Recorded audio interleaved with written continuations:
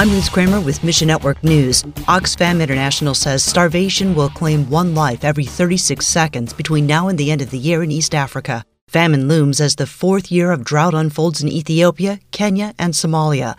Working with local church partners, Kenya Hope distributes monthly food aid to needy families in remote villages. People open up to Christ as they see his love in action.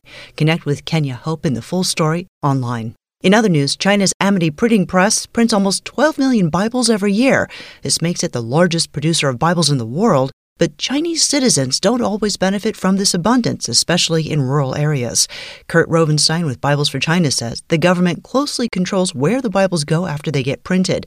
Many are shipped to other countries. Pray people across every region in China would have access to the story of Jesus. And find your place in the story at missionnews.org. Mission Network News, a service of One Way Ministries. I'm Liz Kramer.